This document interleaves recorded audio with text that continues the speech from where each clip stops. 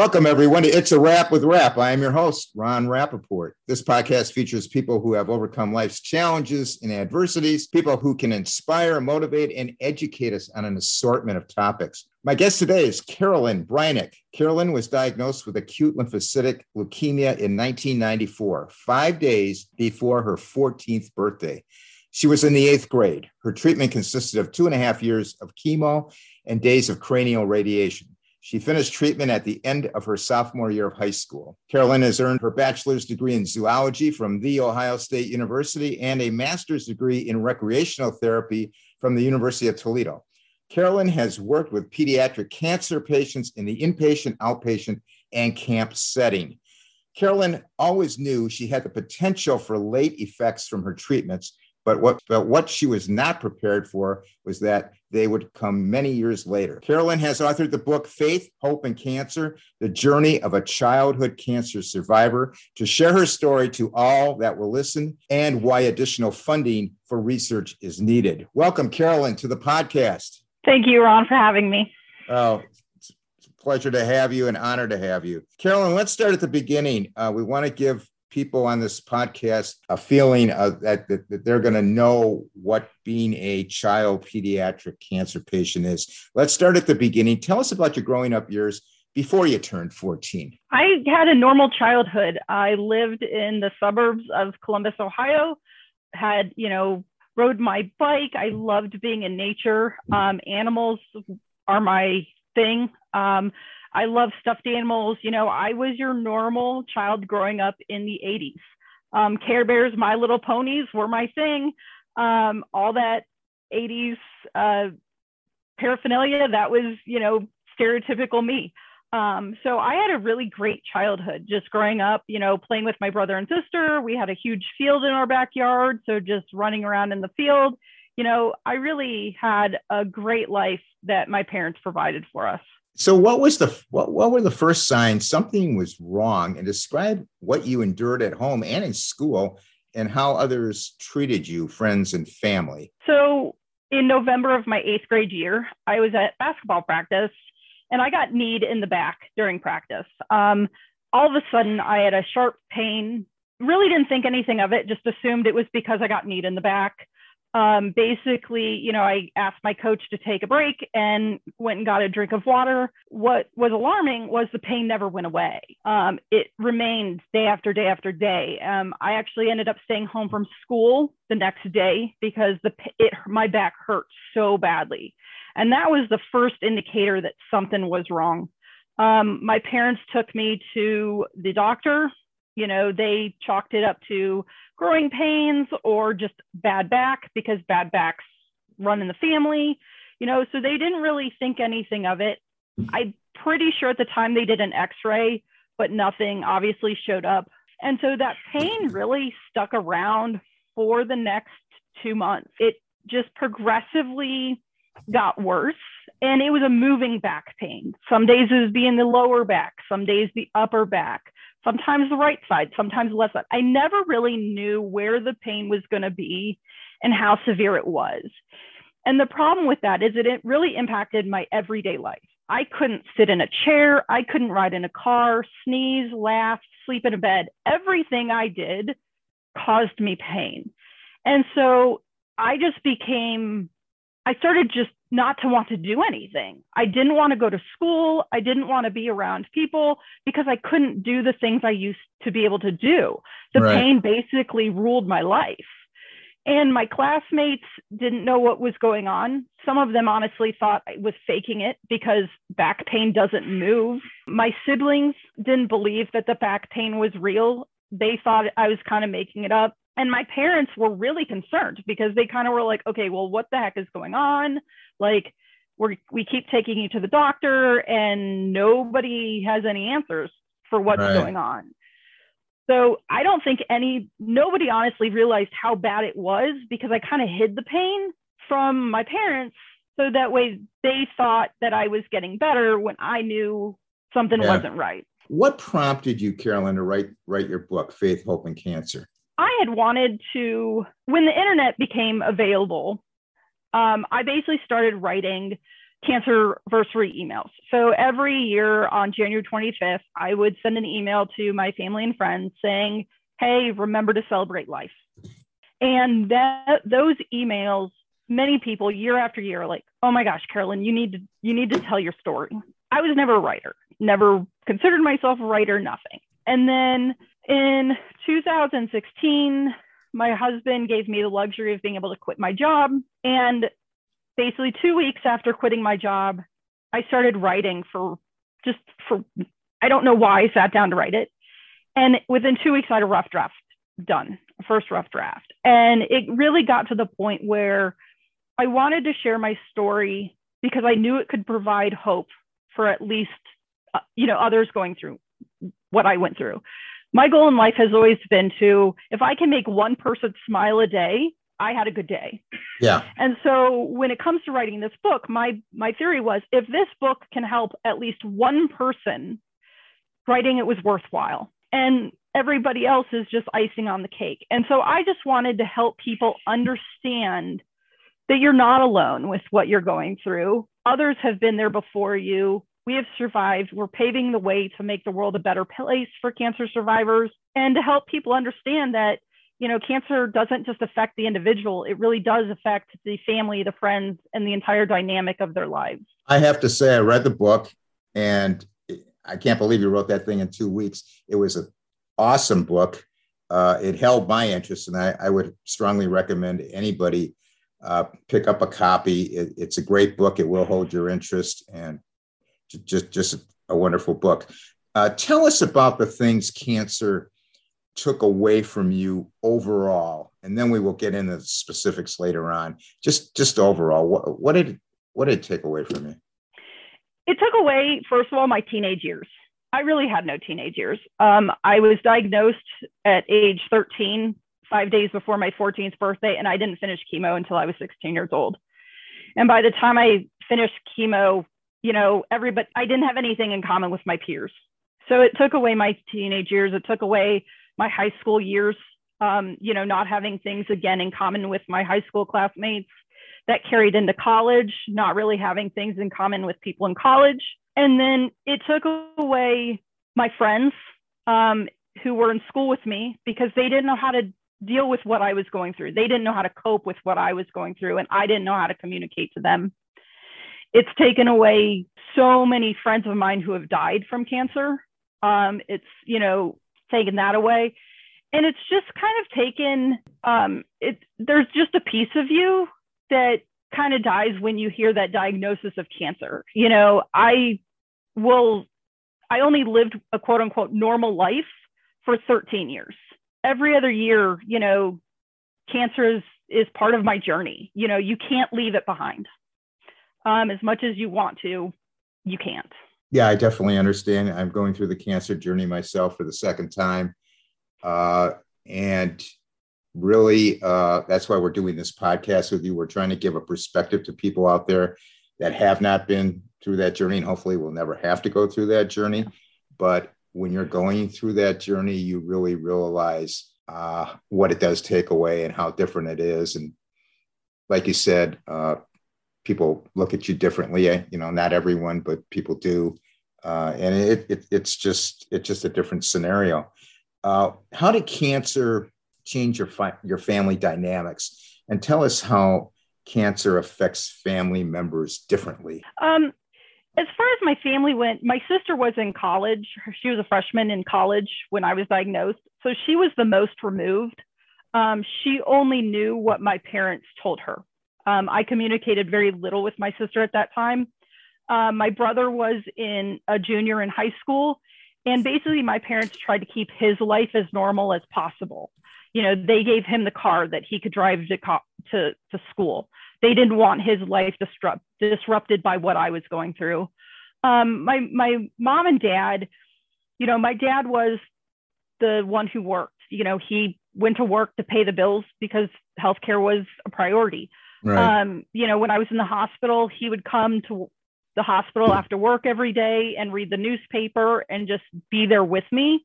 But my mom was really the one at the front line. She was the one who quit being a music teacher to basically become my full-time nurse. and was that full-time nurse for the first year. And during that time, we basically became best friends. And so that's kind of how my family adjusted and was affected by the cancer. Talk to us about the emotional and social side effects of cancer. Cancer can be very isolating. Cancer is a time when you realize who are your friends and who aren't your friends. Everybody, the people that you expect to be by your side sometimes are the ones that are not. And the ones who you never would have expected are the ones that come out of the woodwork and support you. It's a strange phenomenon, and I'm not the only one who's gone through that. And so what it can do is it can leave you feeling very isolated, especially when you're my age and I had to stop going to school and get a tutor. So I wanted to take a moment out of the podcast to tell you about our podcast supporter, guest, multiple time best-selling author, Sylvester Jenkins III, whose new book, From Combat to Comeback, How to Conquer the Battles of Adversity, has just been released. Sylvester is a combat veteran, retired first sergeant, which included 4 tours of duty in Iraq and 1 in Afghanistan, which spanned 21 years of service. Sylvester is no stranger to adversity, growing up in a low-income single-parent home, surrounded by gang violence, struggling in school, enduring a painful divorce while in the military, having drug and alcohol issues, suicidal ideations, and suffering from PTSD.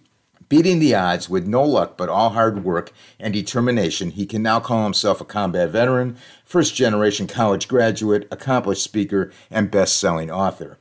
With the credentials I just spoke of, this book is written by a man who has experienced real adversity, and his writing on the subject is true and authentic.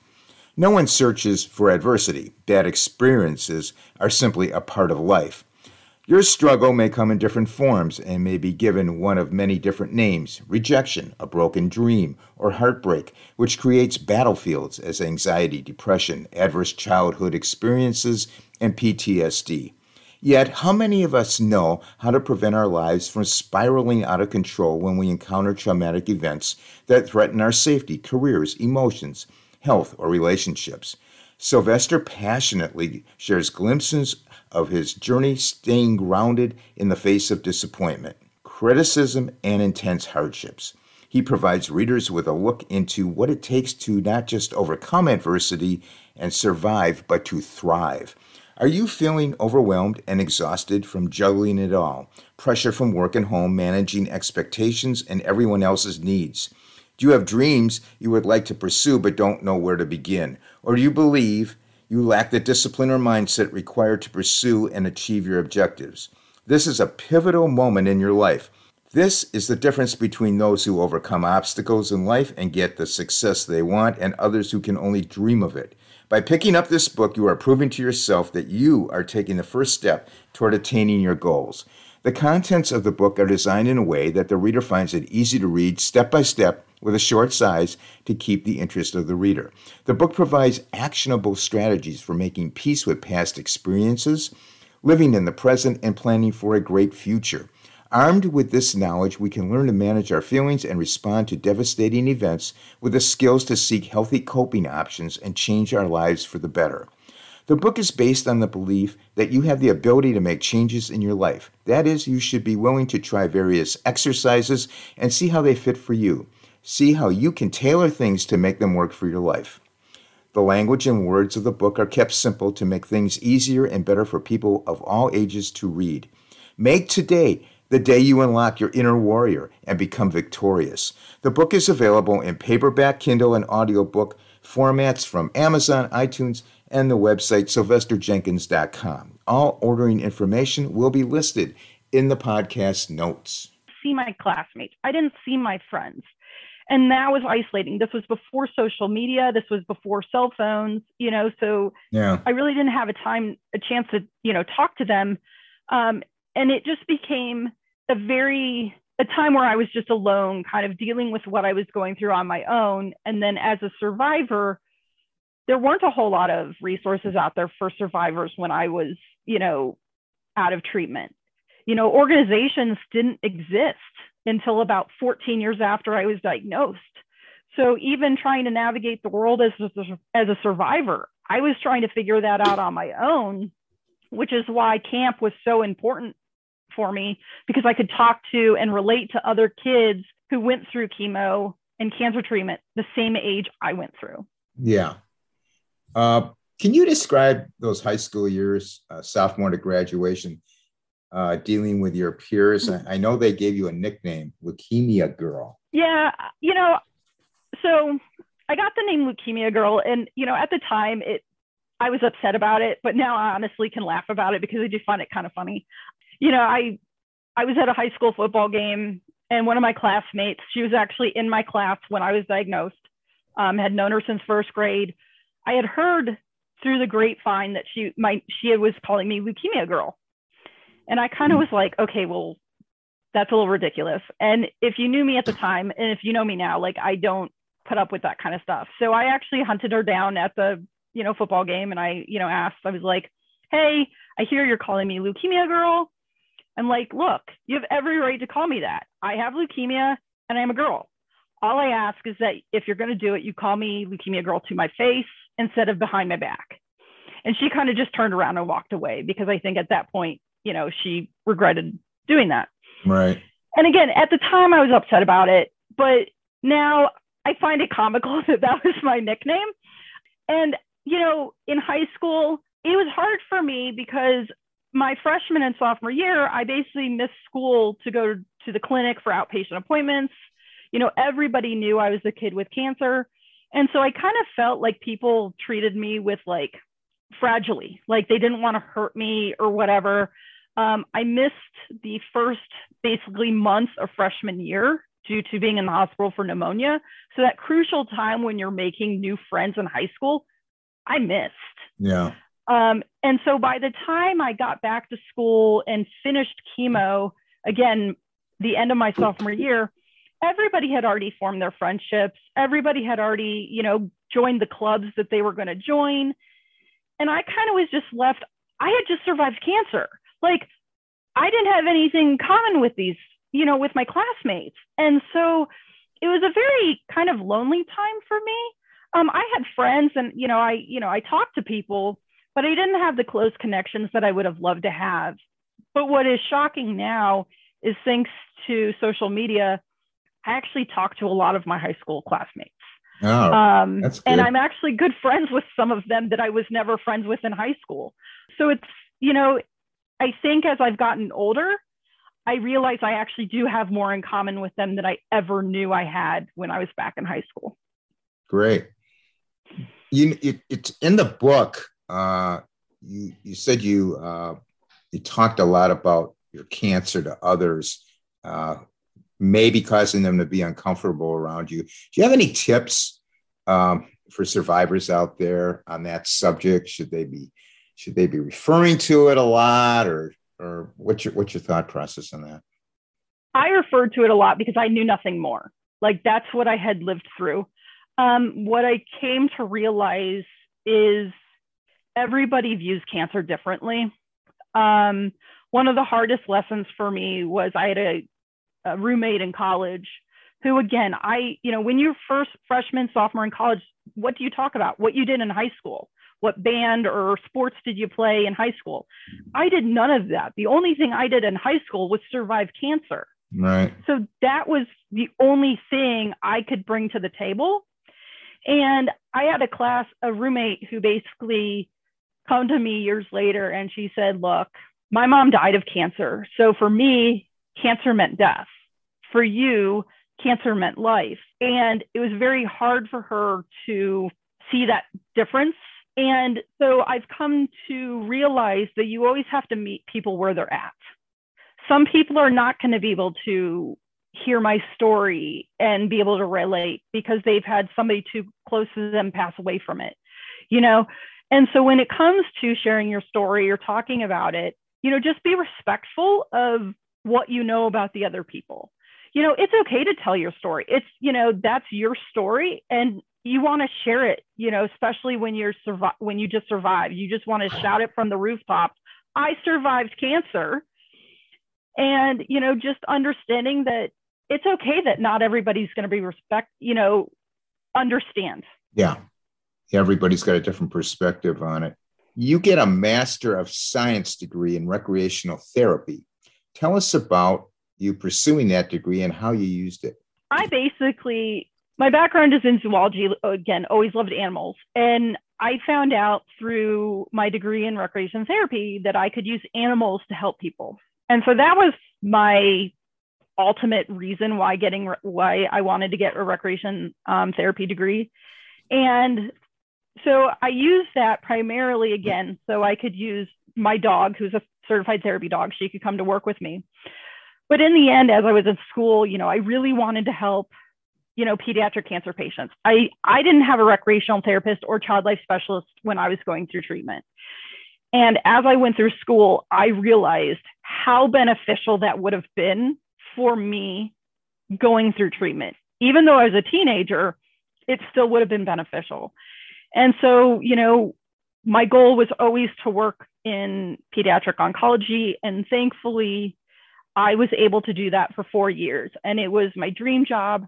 I loved helping people, especially when they were first diagnosed, that shock of you have cancer, your child has cancer, helping them understand that just because you have cancer doesn't mean your life has to change too much. You can still do certain things. You just have to do them a little bit differently. You still have the potential of a long life ahead of you. And helping children cope with, getting, a central line or a port placed. We used sock monkeys to help kids cope and help them with medical teaching and stress management and relaxation therapy to help them get through their treatment. Things that I didn't have in place that would have totally helped me cope with what I was going through. Carolyn, you decided to go with a bald look, similar to mine. Tell us why and your experiences with that style. So when I was, during treatment, obviously I lost my hair and I loved it. I hated my hair growing up. It was baby fine, stick straight hair that you could do nothing with. And so when I lost my hair the first time, I loved it. I actually enjoyed pulling my hair out. And everybody always told me, you have a nice shaped head. That was the biggest compliment I had ever gotten. In 2009, I heard about the organization St. Baldrick's, where you shave your head and raise money for childhood cancer research. And I'm like, oh, this is awesome. I want to do it. I skipped the first year when I first found out about it because my brother was getting married and I didn't think they would appreciate a bald girl in the wedding pictures. So the next year I decided, to raise money and shave my head. And I had every intention of growing my hair back. I had no intention to keep it short. And I shaved it, and it was the coldest day of February. And you could feel the cold every, shave. And I get out of the chair and, they finish shaving my head and I'm walking, off the stage and everybody's like, oh my gosh, you are beautiful. And I'm like, what? I never considered myself beautiful. That's not a word I ever used to describe myself. And I went into the bathroom to actually look at myself. And for the first time in my life, I felt beautiful. And this was when I was 29 years old. Wow. And I basically fell in love with it. And from then on, I've basically kept my hair short because as I look at it, God did not intend for me to have hair. I did not have good hair when I was born. When my hair grew back after chemo, it grew back basically the same as before. And if beauticians, who I've known my entire life have even say look, Carolyn, never have hair again. You look way better bald than you ever did with hair.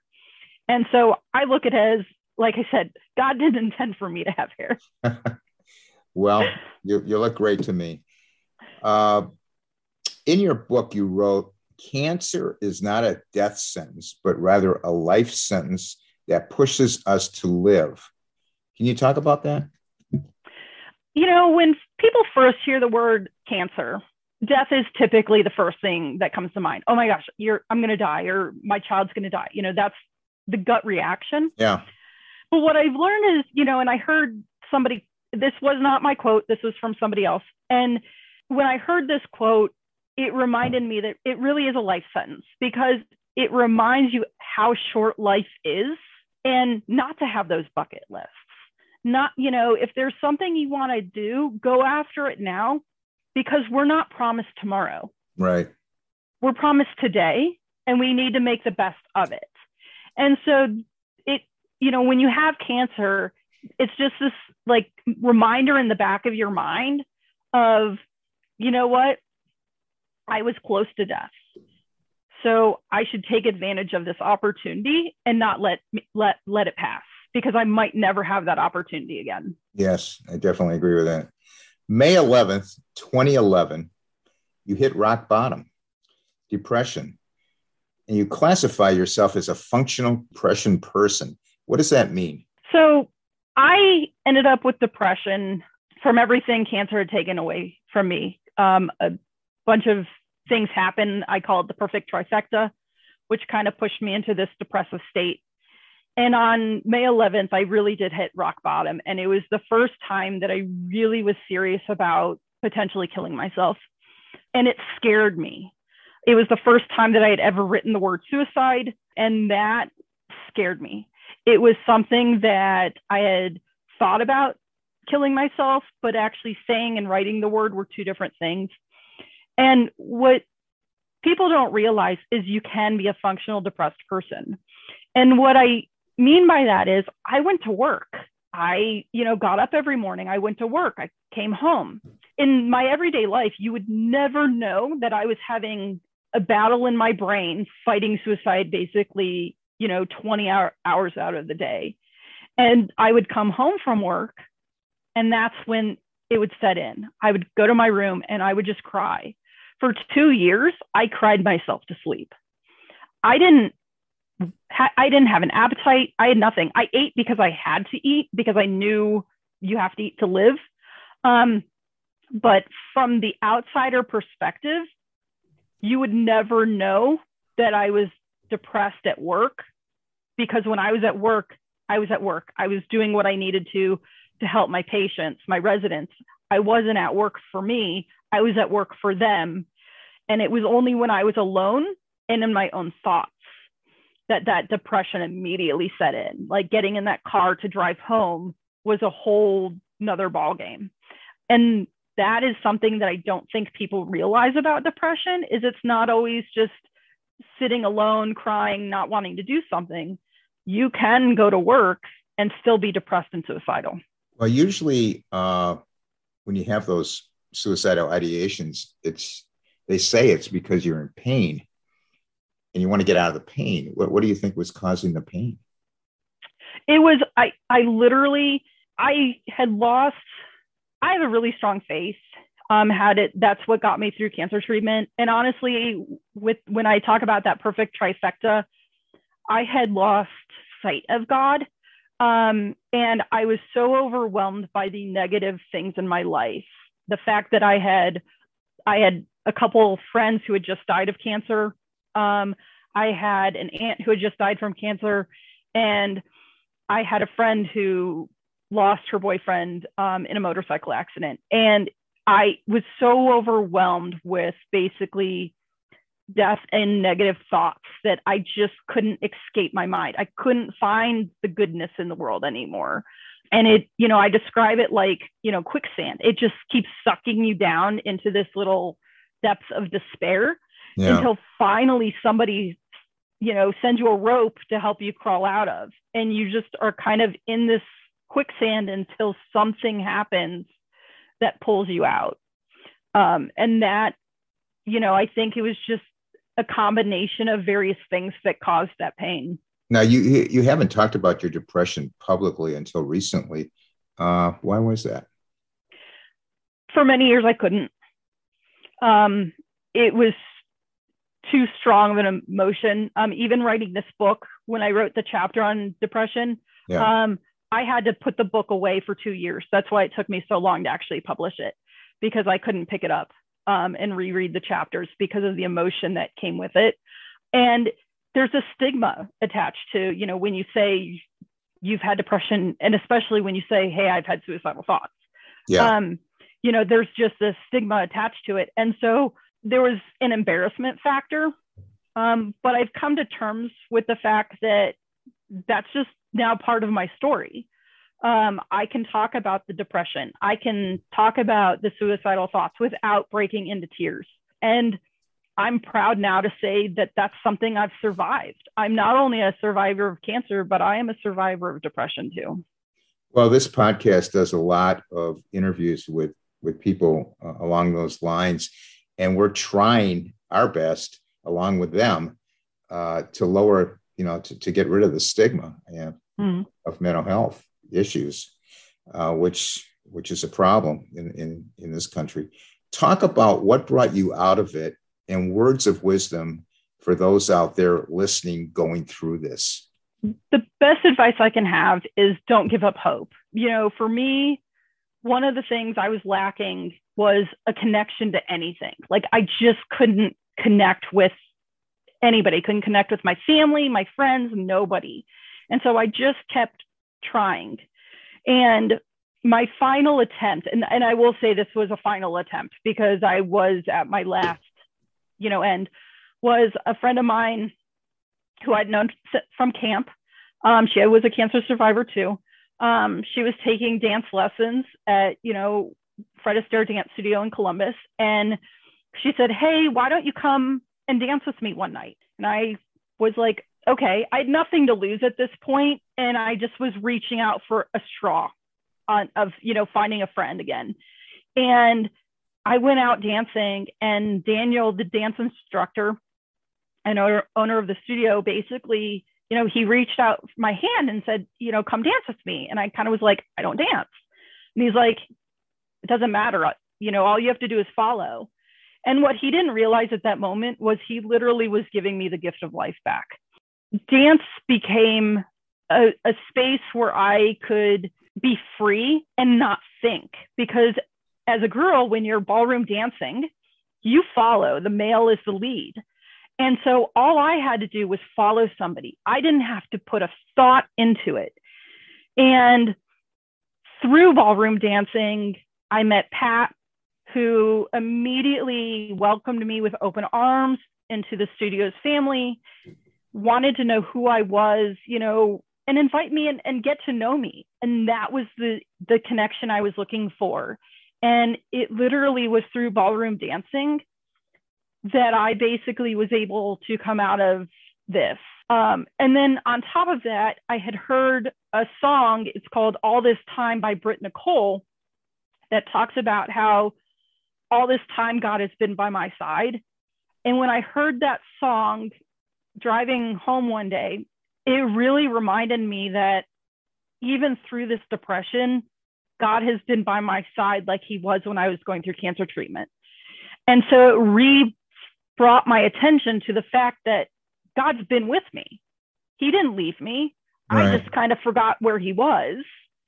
And so those were the things that brought me out of the depression. Well, that ballroom instructor owner, he was your life raft. He really was. And without a doubt. Years later, I told him that. I wrote him a letter thanking him basically for saving my life. Yeah. What other medical issues have you had to endure from your childhood cancer treatments? Aside from the depression, I was diagnosed with osteopenia, which is the precursor to osteoporosis, 8 years after I was diagnosed, when I was 22 years old. And so the calcium in my bones has been declining since I was 22. And that's mainly due to the high steroids that I was on during treatment. And then in 2020, I was diagnosed for the first time with basal cell carcinoma on my head. And I've now had 2 spots removed. And when I've talked to my dermatologist, he said, the reason I have them on my head is due to the cranial radiation I had during treatment as well. And unfortunately, there's nothing I can do to prevent it. He basically said the damage has already been done, and more cancer can form. And so now I'm just a little bit more cautious. Obviously I go to the doctor, but the one thing with cranial radiation, what most people don't realize is your risk of anything going wrong, especially a brain tumor, actually increases every year that you survive. And so I'm definitely at a higher risk of a brain tumor because of that. And therefore I'm very, aware of my body. I pray I don't ever get a brain tumor. Skin cancer is enough for me. Yeah, for sure. But it's a risk that I now get to live with. Carolyn, talk about your faith going through the cancer journey and everything you went through. How has your faith changed, if any, over the years? I grew up in a Catholic home. We went to church every Sunday. Prayer was a part of my everyday life.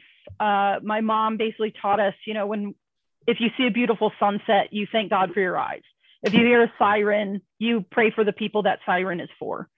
My grandma probably was the most influential person because she basically gave her worries to God every night when she would say her prayers. And so I grew up with this idea of, God is going to help you get through anything. And that's what helped me through my cancer treatment was the power of prayer. If my stomach hurt, I prayed, God, send guardian angels in to help, calm my stomach. And literally, honestly, within 10 minutes, my stomach would stop hurting when I would ask, for those prayers. And so for me, during treatment, prayer was my go-to coping mechanism. That was a big part of it. Christian rock music was my second, big coping mechanism. And over the years, again, during the depression, I kind of forgot who God was, which kept me in that depression.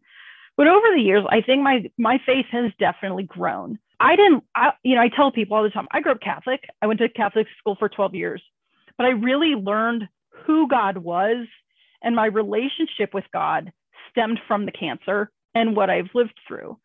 I've experienced miracles. I've experienced, the power of prayer. And I have a very strong faith that no matter what obstacles come my way, I will get through it because faith is always stronger than fear. Yes, for sure. Talk about organizations helping cancer survivors going through phase 2, which is after treatment. There's a lot of organizations out there nowadays. The very first one that ever helped me personally was the organization Stupid Cancer. It's primarily for adolescents and young adults going through cancer treatment. It doesn't matter what type of cancer you have, but they really focus on that life after treatment, that thriving, navigating life afterwards. There are organizations like the Coalition Against Childhood Cancer, CAC2, that is working to, change the world for cancer patients and survivors, because again, they realize that cancer survivors are living longer, especially childhood cancer survivors. I'm 28 years out and 42 years old. There's not a lot of organizations out there for people my age that laid out. And CAC2 is starting to do things to change that. You have Prep for Gold, which is another organization that's really trying to put childhood cancer survivorship on the map to help things, help us navigate survivorship. And, what people don't realize is, cancer doesn't just end with treatment. Right. A lot of times they say, hey, this is your last treatment. Congratulations, go on with your life. Yeah. Well, I was in treatment for 2.5 years. I had no idea how to be a normal teenager. I didn't know what a normal teenager was. So when you say go on with your life, I was kind of like, what? Like, I don't know how. And that happens to a lot of people because you've just gone through something so great. You may not want to be in the same job you once were. You're not the same person you were when you started treatment. It changes, right. And you just have to learn how to do that. And thankfully now there are organizations who are realizing and giving survivors a voice. For people out there listening to this, what do you want them to know about those living with childhood cancer when they see these pediatric cancer patients? What do you want them to know? What do you want them to think about? Everybody always, they see these bald kids on TV all the time or things like that. And these kids are so resilient. We live through so much. And again, like I just said, childhood cancer doesn't end when treatment ends. It's something we live with for the rest of our lives. And we live with the potential of late effects. My late effects didn't show up until 8 years after I was diagnosed. Some people don't ever have late effects, but it's something that is constantly in the back of our mind from that standpoint. It affects our relationships with, boyfriend, girlfriend, spouses. It affects, different things at different times. One of the hardest things for me now is when I hear a friend of mine tell me they were just diagnosed with cancer. It doesn't matter what kind of cancer they had.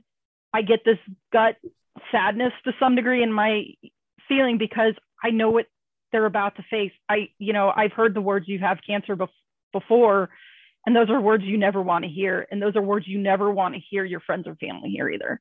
And so it's just something that, as much as we don't want it to be there, to some degree, it is always in the back of our mind, whether we like it or not. Talk about Lee, your husband, meeting him, and how'd that come about? So I was working in a nursing home at the time as the recreational therapy director. And he works in IT, and he was doing consulting work in the IT department. I thought he was cute. So I asked our IT lady, what's his name? What's his deal? Is he single, kind of thing? And she told me, yeah, he's single. And so I was kind of like, okay, well, that's cool. Yay.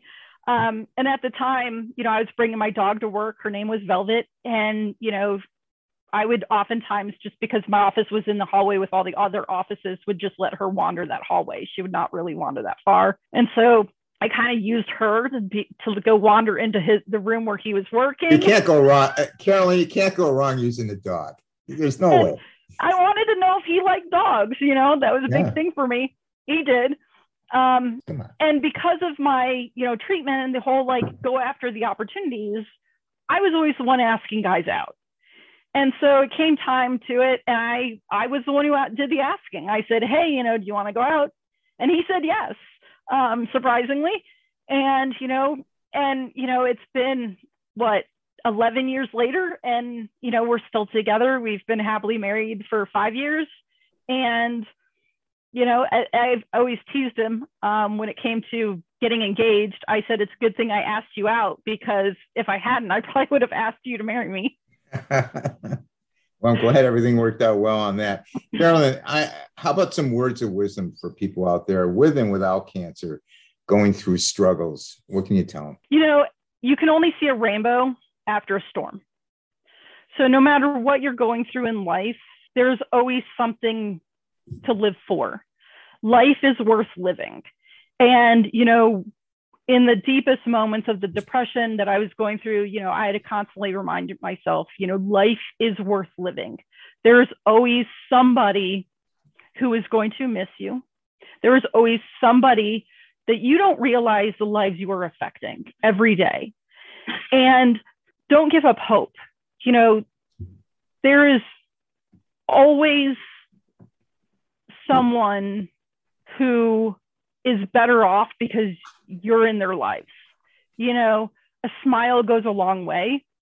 And, if somebody who's going through it, we may not acknowledge the fact that you're trying to help because we don't know how to acknowledge that, but just do simple things. Just, send a card, send a note, say hi, anything to help people going through a hard time, because it's those little things that help us get through it. Excellent advice. Carolyn, where can people contact you if they want to get a hold of you? They want to maybe some advice, some inspiration, whatever. How can they get a hold of you? The best way is through my website, www.leukemiagirl.com. That has all of the information. It has my email address. It has information on my book, and it has more information regarding my story. So my website, leukemiagirl.com, is the best way to contact me. Okay, great. I want to thank you for sharing your story with us, and I wish you and Lee all the best going forward. Comments and suggestions for the podcast, you can email me at itsawrapwithrap@gmail.com. We have a Facebook page and group, It's a Wrap with Rap. Our Facebook group is advancing greatly. We're almost up to 900 people. Instagram, It's a Wrap with Rap podcast. We're on YouTube. All the episodes are on YouTube. It's a Wrap with Rap, the podcast uncut. I want to thank everyone for listening. Please stay safe out there. And for now, it's a wrap.